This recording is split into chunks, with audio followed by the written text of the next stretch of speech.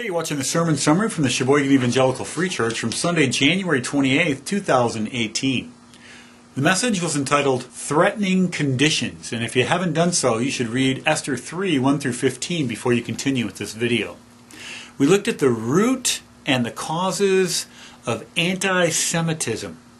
Why the world, apart from God, stands against the Jewish people. God made a promise to Abram, and the promise was that a seed conceived through the line of Abraham would eventually take away the sins of the world. The ultimate expression and fulfillment of that promise took place in Jesus Christ. So therefore, Satan's plan has been to annihilate the Jewish people, and we looked at these things called pogroms.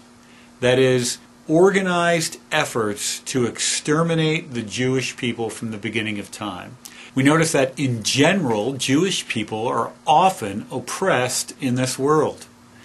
Mordecai should have been promoted, but rather than being promoted, he was overlooked. And so what did Mordecai do? He continued to do his job faithfully, even though he was overlooked for promotion.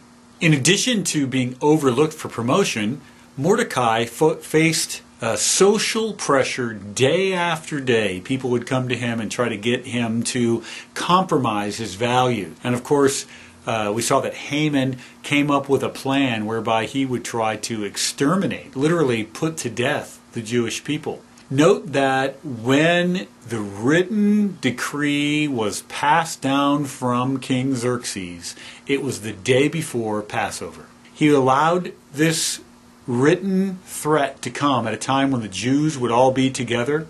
They would all be reminding one another of their identity as the people of God. They would be able to encourage each other that even when things are difficult, God is still faithful. And God has a way of allowing bad news to come at the right time. We spoke about the social unrest that comes in anti-Semitism. The Jewish people work for the good of the city that they live in. The people of God should be the best employers.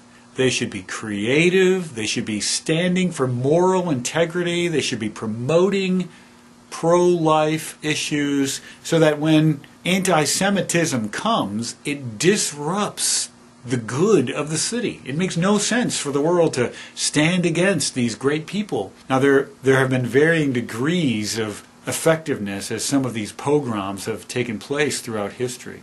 Sometimes many Jews are put to death. He always keeps his promises, and to the end of time he will preserve his people. There's much to talk about as you talk about these things in your life group tonight.